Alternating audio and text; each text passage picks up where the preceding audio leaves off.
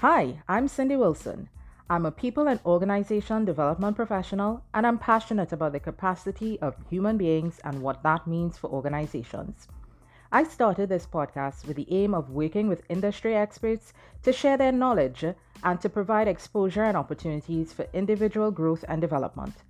I want to better our experience in organizations, and this work can only start with the individual. Join me on Leading the Ship as we chart this journey of growth and self actualization together.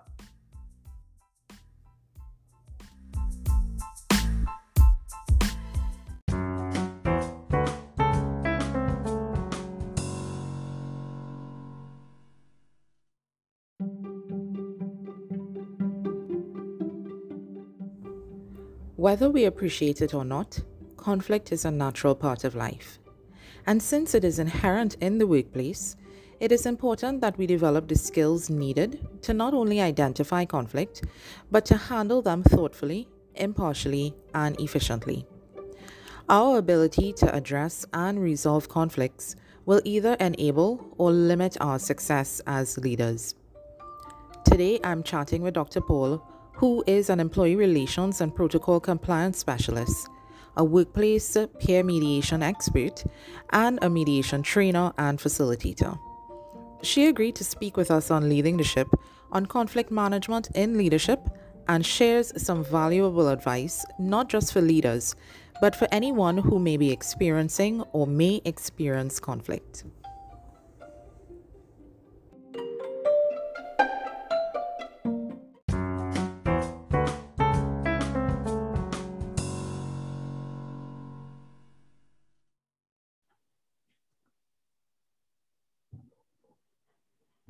Okay. All right, Dr. Z, thank you so much for joining us today as we're talking about leading in the midst of conflict on the Leading the Ship podcast.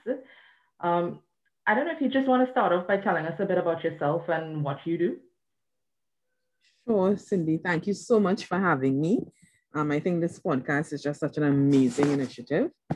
So to tell a little bit about myself, I'm a research enthusiast, an HR generalist, a mediation trainer, certified family and civil mediator. I love working with people. I love mediation. I studied mediation at the master's level.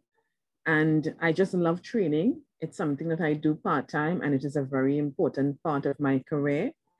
And just having that ability to meet persons from different walks of life gives me, a sense of belongingness. I feel so embedded in that part of my life.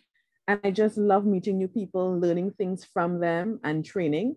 And I really love mediation and all that it has to offer, not only personally, but as well as in my professional life. Yeah, so mediation is really important for individuals as well as organizations. And, when we are dealing with conflict. But, just to start us off and to make sure that we're speaking the same language, could you offer us a definition of what you consider to be conflict? What it feels like, looks like, how it's experienced by others? Sure. So many theorists and researchers spoke about conflict, and they would have had so many theories that contribute to our understanding today about what conflict is and when we can recognize it.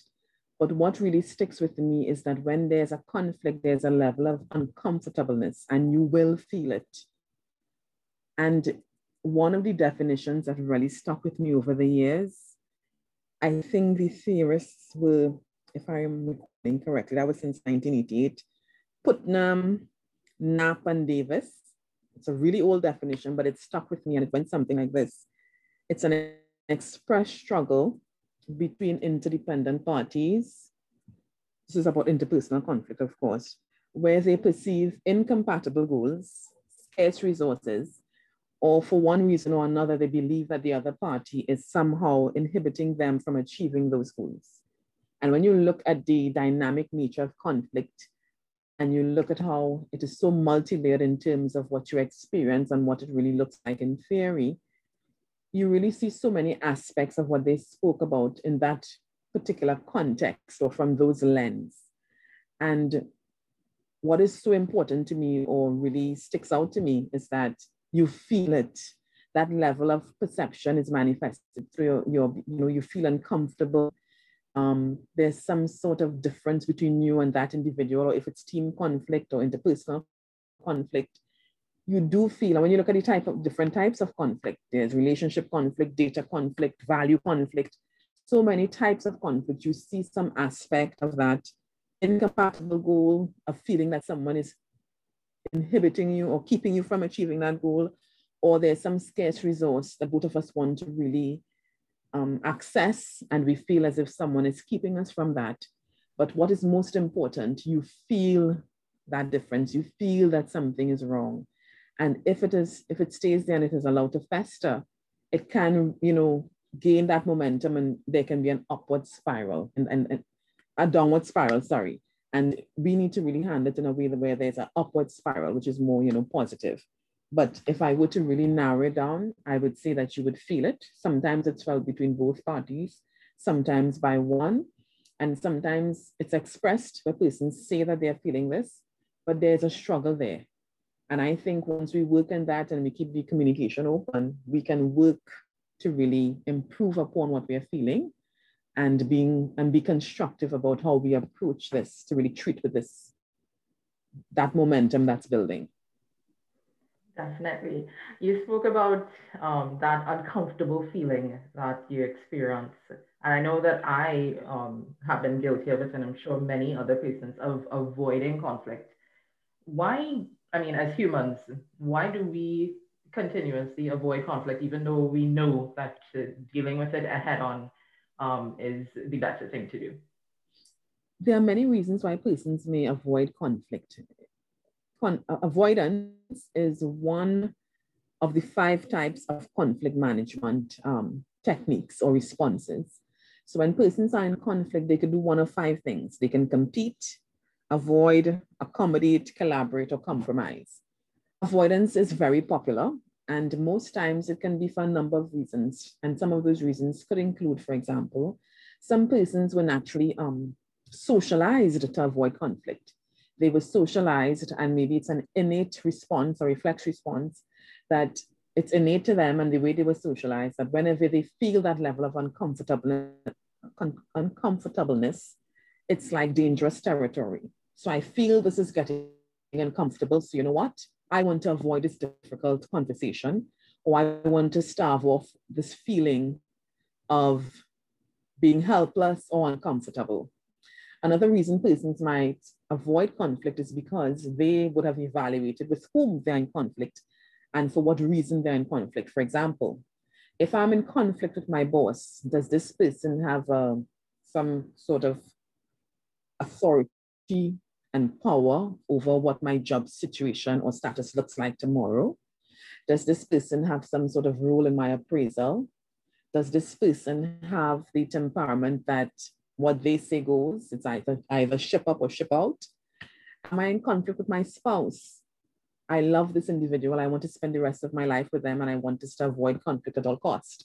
So some persons in that evaluation, they look to see, should I assert my rights or my beliefs, or should I really take a passive, more nonchalant approach so that the rights and the beliefs of the other individual with whom I'm in conflict are more prioritized?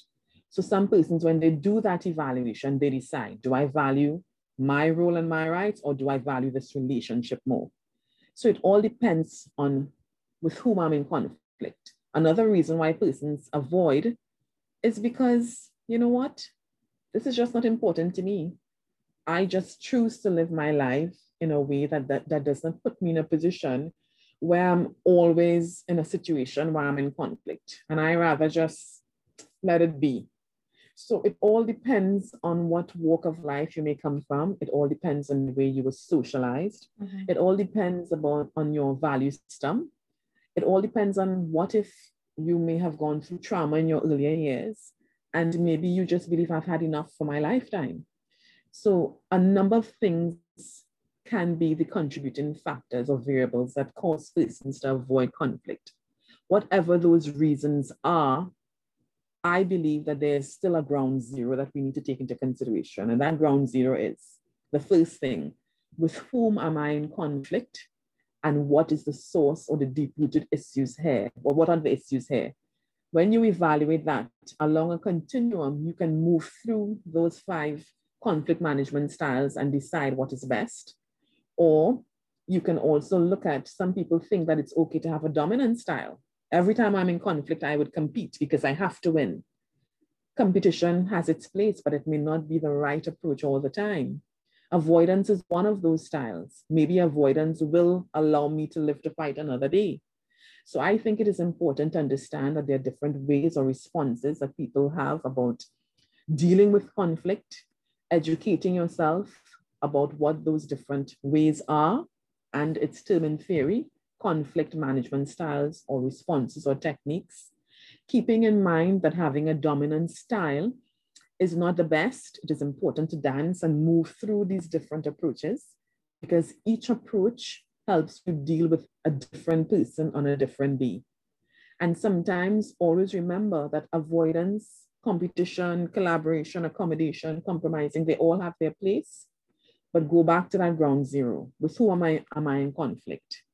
Is avoidance best for the situation? Maybe I can avoid today, but if this conflict persists or this difficult conversation does not reap the benefits that's mutually acceptable or mutually beneficial to the both of us, maybe I need to consider a different approach.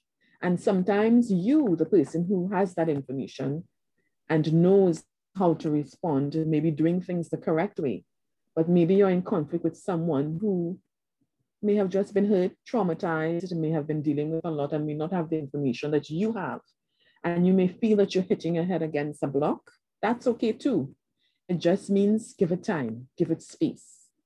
And maybe today I can let this go and avoid. And maybe should it come up in the future, I can try another approach. So avoidance has its place. None of these styles is bad. We can't say it's bad, we can't say it's the best. What I say, learn to dance. Evaluate your situation, not only at the beginning, but throughout the engagement. Learn when to just take things slowly. Learn when to end things for the day and come back. And if you are a supervisor or a leader, there may be a situation where, because of the position you hold or the persons to whom you are accountable, you may need to compete and tell persons, you know what? We cannot compromise on this policy, or we cannot compromise on this expectation of you. And if it's an employment situation, you have to earn your salary. So sometimes depending on the position that you are in as a leader. So it's not what you do, it's how you do it. And that consistent evaluation, that dance, moving through those steps and keeping the communication lines open. And I think that's very important when you're thinking about this entire situation holistically. I really like that. In a previous episode, when I spoke about conversational intelligence, we used that same analogy about dancing, and it's about being flexible and, being able to adapt to the situation that you're in and not sticking to one style. So I think that is really important. But sometimes we latch on to one style and we create greater conflict instead of trying to address the root cause of the situation. What are some of the strategies that a person, an individual, or even an organization could put in place to realize the more positive outcomes of conflict? That's such a good question. And from my experience and being in the work world for so many years, and even in my private life and circumstances, I have realized that if you want a behavior change, there needs to be a culture change. And with a culture change, there needs to be a mindset change. So where do we start from? Now, in any organization, there are written rules and there are expectations that may not be written, but it governs the expectation for behavior. I think when you're looking at a formal establishment, an entity that is responsible for the behavior of a mass group of people, its constituents, I think it's important that there must be written rules about expectations for behavior that can lead to desirable outcomes. So in an organizational setting, I would say it is important that the organizational culture is built upon that type of communication and that type of written governance and structure, so that all constituents of this organization, whether it's an ununionized environment or not, there is somewhere written and understood that this is the expectation should we engage in that, should we find ourselves in that level of disagreement. And I think that is so important, whether there's an RMU, a recognized majority union there, whether there are multiple RMUs, well, there can be multiple, but multiple unions, and maybe there's an RMU event on one end, or it's not a unionized environment. It's important for us to have that information there that's written. It must be a reference. And if it is not written, everyone at your organization, somewhere in the vision, the mission, to avoid mission or vision drift, that understanding needs to be written somewhere. So if it's not part of a policy, it should be part of our core value system, our core goals, our core beliefs. Somewhere, if it's not written in policy, persons can have it as a reference on the intranet, somewhere that staff can refer to this understanding or expectation. Another important thing is ensuring that the lower level managers, the mid-level supervisors are also singing that same tune. You have to ensure that each person at that level in your organization are in tuned and big supporters of that internal policy. Once that happens at those different levels of management, it ensures that the culture that is engendered throughout the organization is established. So it is very important for us to ensure that the mindset is there with the persons who are at the top. That mindset is communicated through regulations, rules, and expectations for behavior, written and otherwise supported through a reference. That is a shared understanding, a shared value that is not only on paper, but you are seeing it in the way that in exemplary behavior. And then they hold other persons accountable at all levels, and even the constituents of the organization. So I think that's very, very important. What tends to happen when we do not have some sort of written reference or some sort of established cultural belief that persons can refer to? Different constituents of the organization that comes from different walks of life may come with their own understanding about what they believe should happen or what it should look like. And that the way they were socialized is filters into that. So some persons may come into an organization with their own understanding, which is fine, but we need to ensure that at the organizational level that we are on the same page, we value the same things. And I think that is so important because it leads to that mindset leads to that culture change that is drilled in even in our practice. And there's exemplary behavior and there's support at all levels. And then you can see that once different persons who are in exemplary positions and even the constituents of the organization, the employees, once they start to practice that in keeping with what the organization engenders as a culture, then we see small bits of behavior changes. And once that continues to be repeated and encouraged, and all persons are empowered to embrace that belief and that support system of open communication and whatever is pertinent and neutral in that context, I think the behavior becomes so ingrained in those individuals, it's locked in their intelligence. And then you get a mass number of people who are really complying with what that vision is, what that rule is, what that regulation is. And you avoid that mission and vision drift, or you ensure that you have it in a regulation where persons can refer to. And I think that is so important because if a culture does not embody that understanding of ensuring that the way we treat with conflict or situations that are difficult, it means that persons will be operating as centralized little sections of the organization, and there will not be a unified front as to how you handle that conflict. In a unionized environment, these things happen with constant collaboration with the union, and you ensure that you keep the communication lines open. And I know that union culture is one thing, and I support all union membership. I understand the importance of having a union, whether your union is good, bad, or indifferent. It's important that employees subscribe and they support their union. But another part of that culture is that ensuring that all stakeholders are empowered, and the union is one arm of that. So engaging the union at every step of this process, apart from what the collective agreement may have down there, Once the union sees that you are really on that level with them, to ensure that the way they treat with conflicts, as small as they may be, once they see that, you want to have that better cooperation with the union as well as the constituents of that union, which are also your employees. So I think it is important, just to wrap up that, my response, it's important for us to have a clear vision. That mindset needs to be in tandem with that belief. You have that cultural outlook and that shared vision. Persons exhibit in leadership roles and management roles. They exhibit that exemplary behavior, and you ensure that everyone is on board with that view, and you have a participative democracy as to what this handling should look like. I hope I answered that question appropriately and I didn't go off too much. No. That was really good. You know, actually setting those very clear expectations and having that common understanding throughout is important, not only just for for conflict management, but also in all spheres of organizational life, including managing performance, etc. So, you know, those points are really, really important. Oftentimes conflict though takes place more on an individual level.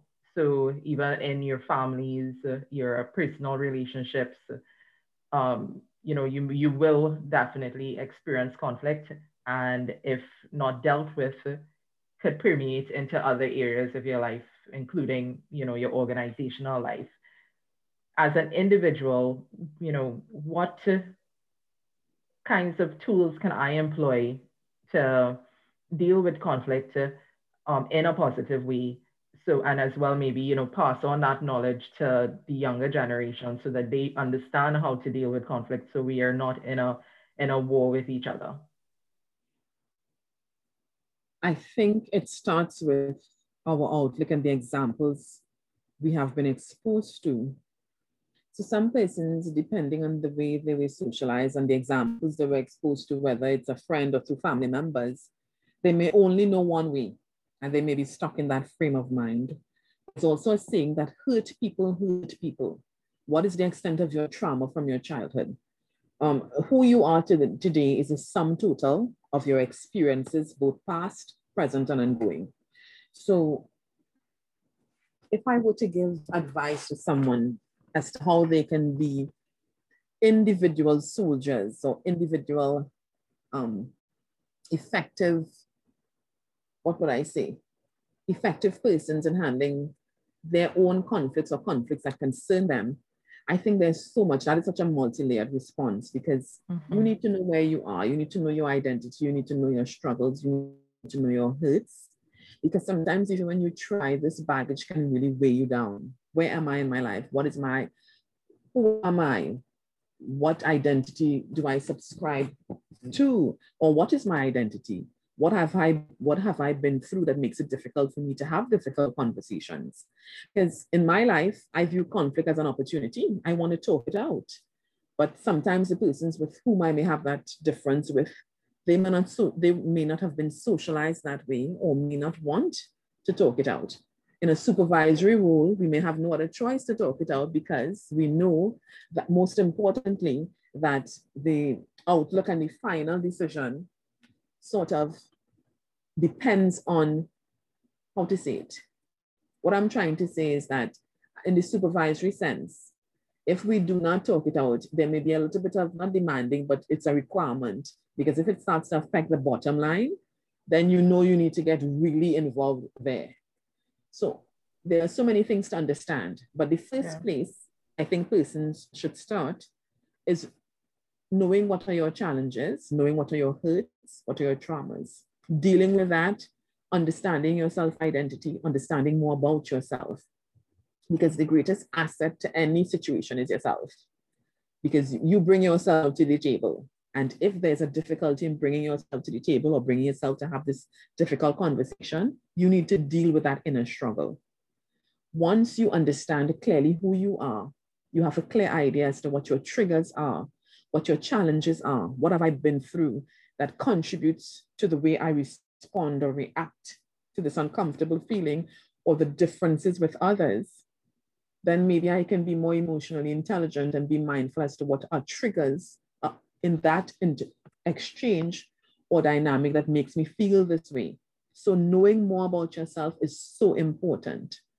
Once you have bridged that gap, you need to understand the importance of communication, having that feedback loop, being able to listen, try not little things. So if I know who I am and I know that this may bother me or this is a trigger, with whom am I in conflict? Am I going through the situation where I feel that my rights are being maybe infringed? Is it that serious? Is it not that serious? But even if it is that serious, we need to engage. We need to have a very open conversation. And I need to leave that feedback loop open, meaning that we need to take and turn yield. We can't speak at the same time. If we speak at the same time, we may not be arguing, but it may sound like we're arguing because it feels as if this person wants to speak over me and I'm not getting my point out. Let's set rules for this conversation. Let's take turns of speaking. Also, I don't only want to allow you to speak just to give you airtime, but when you're speaking, I want to truly listen for what you're saying and what you're not saying. I also want to ensure that even though this conversation feels uncomfortable, I want to value the importance of this dynamic taking an upward spiral and not going in the direction of a downward spiral. So what can I do to help that? I need to listen attentively. I need to listen with my eyes, my posture. I need to really maybe be more mindful that persons have a different point of view and maybe we can agree to disagree. Am I a bigot? Do I look at things differently? Do I judge people? Does this opinion contradict mine? That's okay. That's all part of what life is about. But I need to appreciate differences, appreciate different value systems and cultural systems. Or you know what, maybe that's difficult for me to do. So maybe I should take a decision. For example, I personally do not discuss politics and religion outside of small circles. I do not discuss it publicly. All my friends know this about me. I rather not do that because I believe that people's value system are intrinsically tied to who they are and what they believe. And the best of friends may talk about something and they can leave that conversation pretending it's okay. Yeah. I rather not go there. So I don't want to have that conversation. So I think on the interpersonal level, there's so much to evaluate. And to round up my response, I would say, know who you are, do a deep dive introspection, understand your triggers, know more about your identity, know more about what triggers you. When you engage in that discussion, ensure that the engagement is healthy, that it can end up in an upward spiral. Listen attentively. Ensure that you take and you turn yield, you take turns speaking. Be open. You may not agree, but agree to disagree and leave that there. If it is too deep for you that you cannot feel that you can keep it separate, then just make own rules for the way you live your life, like I have done. I don't want to discuss that. I don't discuss that because it never ends well. So let's just leave that alone. And the final thing I would say is that it is important for you to really take into consideration with whom am I in conflict? Do I value this relationship? Or do I value my view over that person's view? You need to evaluate with whom you're in conflict and what the conflict is about and make some serious decisions as to where this could go and where you would like to see it go. Definitely. The part that resonates most with me, I think, is that real need for self-awareness and the work that you have to do on your personal self to get to the point where you understand your triggers and you can see when they're coming and know how to deal with them accordingly. Yes. We've spoken a lot about strategies that we can employ when we have to deal with conflict. But if we could flip it just a little bit to what are the absolute no's when you're in a conflict situation? What are the absolute no's that you have to keep in mind so that things won't escalate negatively? So an absolute no, which I will start with, it's a pet peeve for me, disrespectful and overly loud persons. That is so difficult. I can have the hardest conversation. I can be having the most difficult conversation with someone I know may not like me. But that's okay, that does not bother me. What bothers me is that we do not respect ourselves or each other enough, that we we engage in an exchange that is not healthy, and it really leads in a downward spiral. And I think what is very important, there's no need to shout, there's no need to belittle, and there's no need to be disrespectful. There are some persons who are so disrespectful. You are having the most constructive exchange, but I think they so want a reaction out of you. They are so upset that you have taken that position, or you live your life in a way where you rather not, engage in any infra-dig exchanges that's beneath your post or your standing. And they engage in ad hominem attacks, meaning that they move away from the issue and they attack the individual. And they may bring up personal things, or they may bring up things that they know. I believe in separating the person from the issue, whether or not that person is my friend, someone that may not like me, someone that I may not favor that much. I believe that we need to be respectful, and we are adults, and we are responsible for what comes out of our mouth, and we are responsible for the dynamic that is created by this whirlwind of exchange. And I think it is very important. So a big no for me is shouting, being disrespectful, being hurtful, raising your voice. Another no is privacy and confidentiality.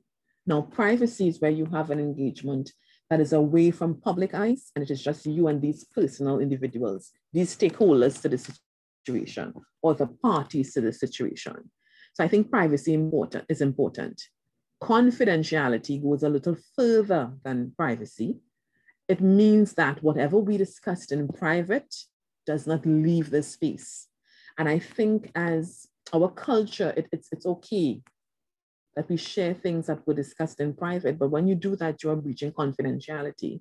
So another big no is remembering that whatever we discuss, it is private to that individual, it is private to the situation, to this context. So avoid infra-dig behavior, avoid ad hominem attacks, attacking the person and not dealing with the issue.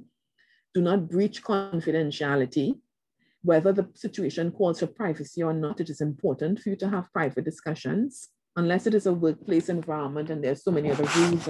For example, if you're having discussions with persons, you may leave the door open, you may have a third party there who is not there to contribute, because there's so many things, there's so many different policies and acts that are out there now, sexual harassment acts and so on.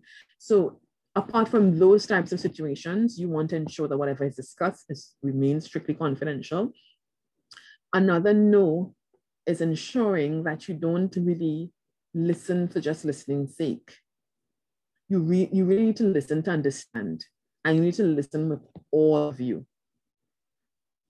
I would close by saying that another no as well, something that is very important that people tend to forget, that we should not start to stereotype and be judgmental before the situation even starts to take that tool. Let me don't say tool, but starts to develop. Because what tends to happen is it makes it difficult for you to even listen. It means that you already judge the situation as to where it's going to go. You've already judged the person. Go in with an open mind, an open heart, and someone who genuinely wants to make this work. Now, I make no promises. I have done this many times and it may not have ended up where you wanted to, because I appreciate that sometimes the persons with whom I may be engaging with may not be at that level. They may be hurt, and hurt people.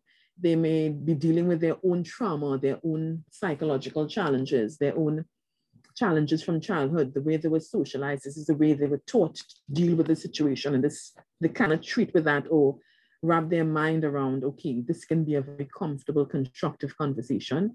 We can agree to disagree. We can talk about things and have that difficult conversation. So remembering those things, now there are many others, but those are the things that I would think that should be at the forefront. And I think once we start to practice that, I want to end with one more final thing. Another thing as well is that some persons, I don't know if you know this term, they drink bush for someone else's fever. So for example, two persons are in conflict. It's a party of two. Because you're in conflict with this person, I will avoid that person because of what I've heard. Don't get in that. Two persons have a conflict, stay out of it. If you are good with the two persons and they try to bring it up, say, here, what? That's your experience. It may not have been mine, but I don't want to get in that. I really care for you. I want you to know whatever we discuss, I will not discuss with that other person, but I want you to know I do not want to get involved. I think we need to be more independent with our thinking and really avoid the sort of cliquing when it comes to dealing with situations like this. Because I think that so many misunderstandings come out of that may not even be relevant or necessary.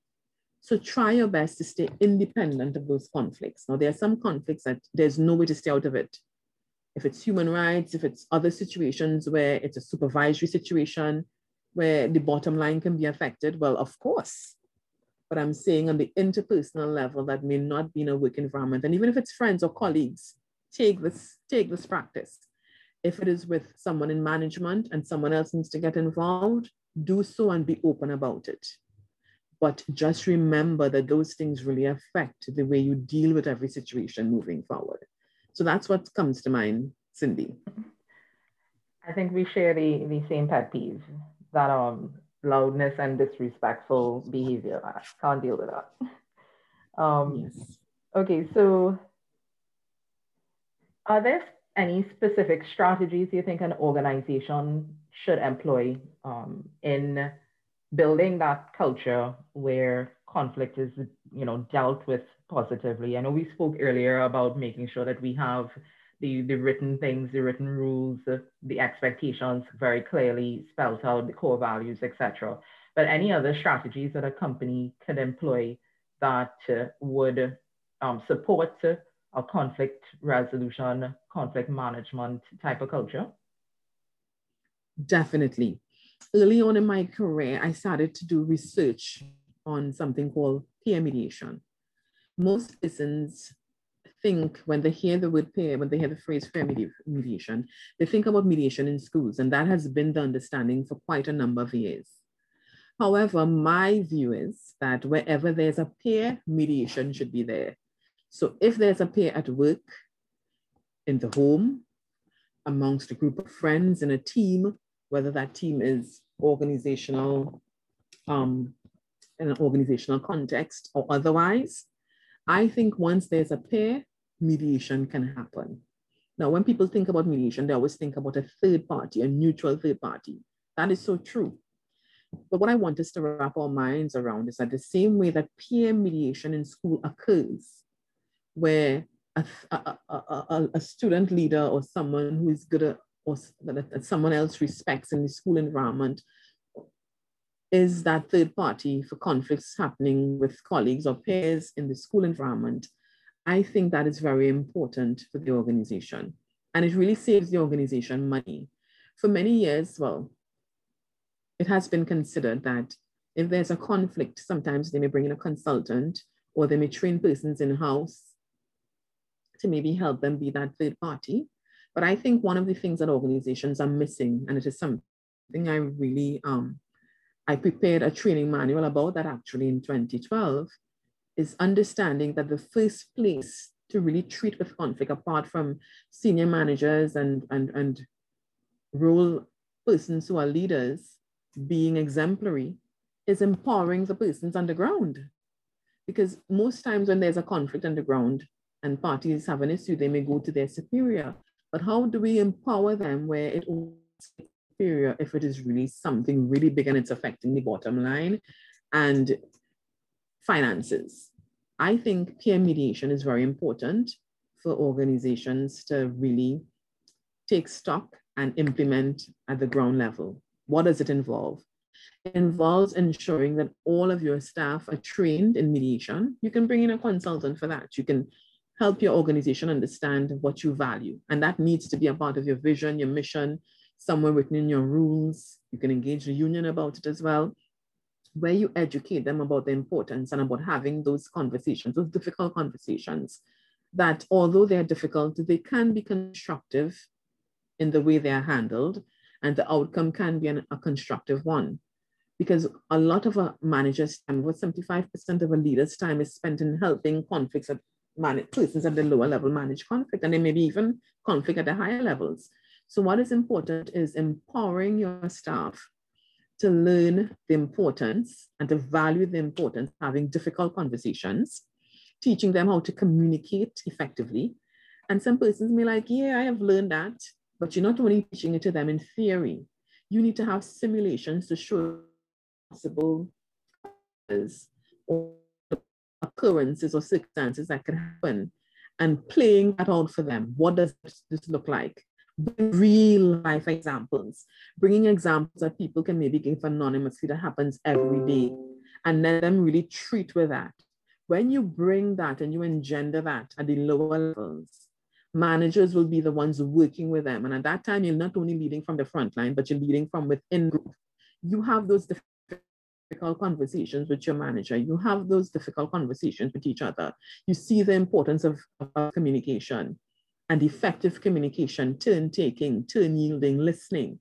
And then if you know, having done all of that, there's still a challenge. You can bring in and go to your manager and you can say, okay, we tried this, we tried that. We have now reached this stage. How can you help us? So it's all about empowering the lower level staff. And even amongst leaders and fellow leaders may also have this challenge. So it can happen at every stage of the organization, but you're ensuring that less of your time is taken up being this third party to quell a situation and dealing with it in a way where there'll be a downward spiral. So empower those parties, empower your constituents and your employees to take on that challenge of dealing with this effectively. Have regular employee engagement activities surrounded around these difficult conversations. Let people understand the importance about being confidential. If there's an issue between you and another person, don't go and brag about it around the whole office. And then we bring about cliques, or there are cliques at the lower level, maybe trying to work against the leaders or the managers, or the leaders or the managers coming down on the employees. There are many things that we can think about, but we ensure that the communication lines are really fluent and it's really moving at every level. And we have a culture of having these conversations and dealing with these things and going through the simulation. Have a lot of simulation exercises. Think about, what should I do in this situation? What is the expectation here? So when you do that, what you are really installing through your policies is a peer mediation program or protocol or system or design system internally to ensure that we are supporting our established and well-known culture of dealing with situations. And if we deal with it early, we prevent it from becoming such a big, massive challenge that is even more difficult for us to really treat with. So doing that now and as soon as possible in organizations, and even if they're not at that point yet, but helping them really get that information so they can start to think about it and maybe have a rollout plan. And what I really like system design in handling all of these types of situations. And I think about, where can we start? And you don't have to really you don't have to cross a big chasm. You can really take small steps towards that goal and then really evaluate it, make sure, get feedback, speak to your constituents, your employees, get a feedback loop, ask them what do they think we can do differently, make sure that that democracy is participative so that everyone knows that they are a part of the entire process. So that whole system design, that's how I really tell employers about it, and that's how I discuss it. And I think that's very important. That's the best way to start. And it ensures that every time that there's a conflict that really evolves into something so big, you're not bringing in someone at that point, but you deal with it at every entry point and at the point of the need. And I think that is what's going to ensure that there's no escalation to a point of beyond control where you have to pay all this money to deal with the situation, or it ends up in dismissals or lawsuits or whatever it could be. Let's deal with it at this lower level by using peer mediation in the workplace and seeing how effective it can be. That's really good advice for organizations. As an individual, if I wanted to, look into some resources on, to help me manage conflict and have difficult conversations more easily, what types of resources should I be looking into? Well, I would say there are different levels of resources. So the first level of resource is just educating yourself. You're never too old to learn. If something is bothering you, you use your social platforms, you use the internet, you reference books to get that information. So some persons may be on social media because they must want to share about their life. No problem with that. But there's such an unhidden potential in social and on those social platforms, it's also a source of information. Yes, make sure and fact check, because you want to ensure that the information that you're getting there is reliable. So yes, fact check that information. But there's so much information on YouTube, on Facebook, so many different groups that you can join that you can learn so much about. So educate yourself, also educate yourself about other opportunities where you can enhance your competence and knowledge in this area. Where do I see myself in 5 years? Where do I want to be? Do I just want to know the basics about handling conflict, or do I want to be certified in this area? What opportunities are there locally for me to understand more about mediation? So I know at the University of the West Indies, there's a postgraduate diploma, there's a master's. I did my master's at the University of the West Indies in Mediation Studies. It's an excellent program. And I know the program manager there, Ms. Andia, she's really excellent. Again, if I do not want to do a postgraduate diploma, I don't want to do a research degree, I don't want to go through this entire thesis, I don't want to go through all of these courses, maybe look for a short 40-hour program where you can get in a compact style that level of training and understanding about dealing with how to handle conflict. And there are so many places that offer this. I am associated with the brand DSL, Dialogue Solutions Limited. I'm a certified trainer with them in my part-time. That's my contribution with them part-time. I love working with them. That's one place you can also look. They're on Facebook. They have a website. There's a web page. You can find out more about how you can really become certified. So you get that training. You go through a lot of simulations. It's blended learning. So it really works out for persons who are working, who are parents, who are busy. So it really works for your schedule. And you get all that information, you get that training, and you can use that as a platform for you to really put your competence and knowledge and eventually apply to the mediation board to be certified. And there, apart from the 40-hour training, there's so many other workshops and masterclasses that the DSL offers, Dialogue Solutions Limited, that you can learn so much about. Another thing you can do as well, you can look at different platforms where you can volunteer after having that basic information. You can look at international platforms. There are so many groups that you can become a part of. You can become a part of a network that can be regional, local, international.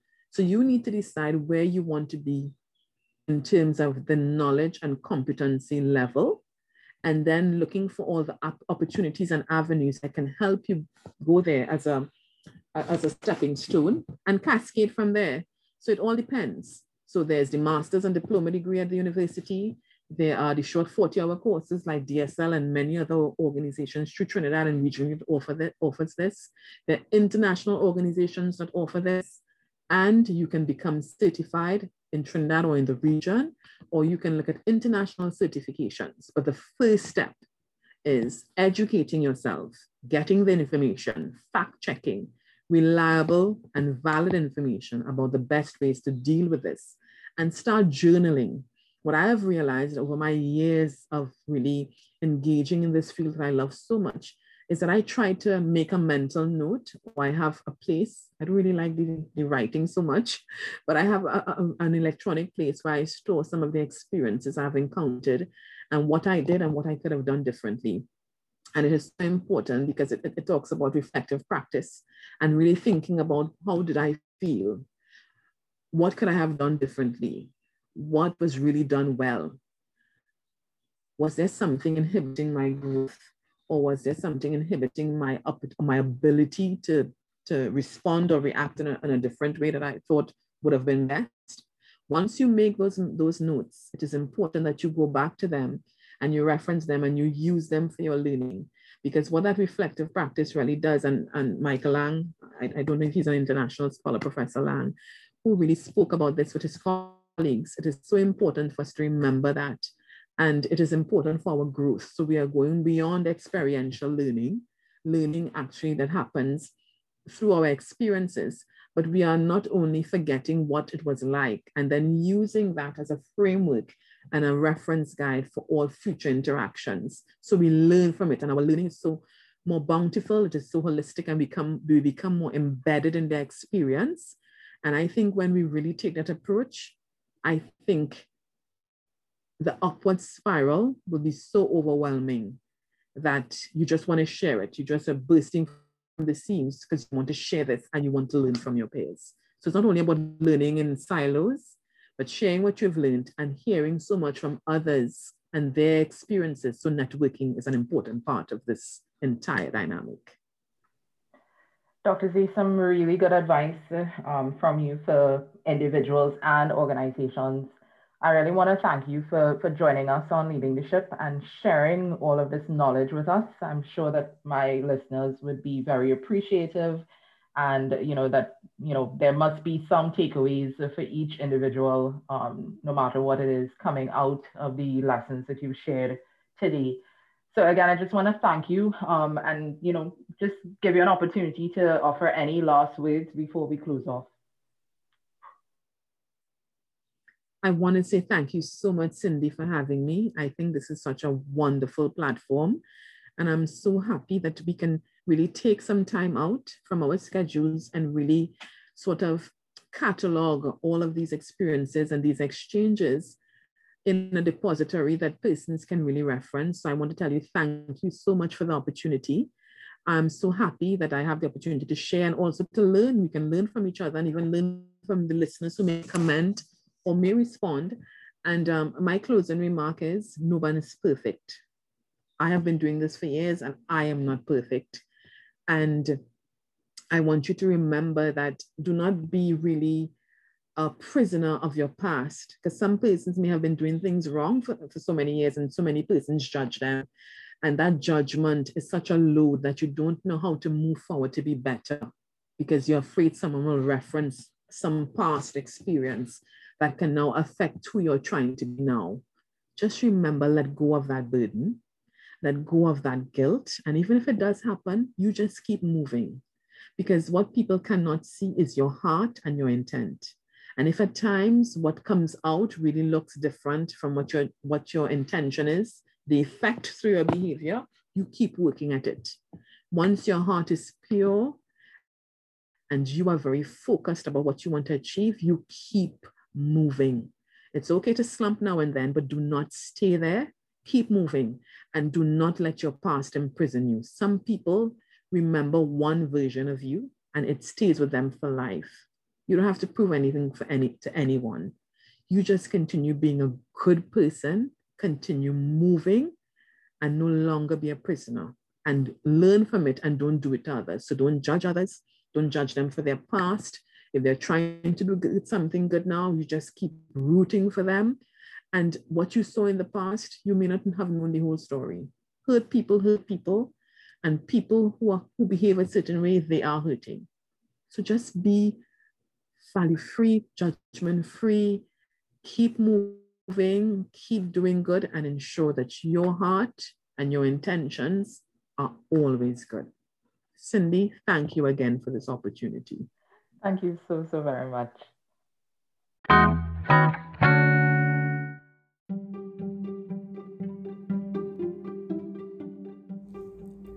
Today we learned about some do's and don'ts when managing conflict, and that while we all have our own conflict management styles, the key is not to overuse one style, but to assess the conflict situation and let that be your guide in how you seek to address the matter at hand.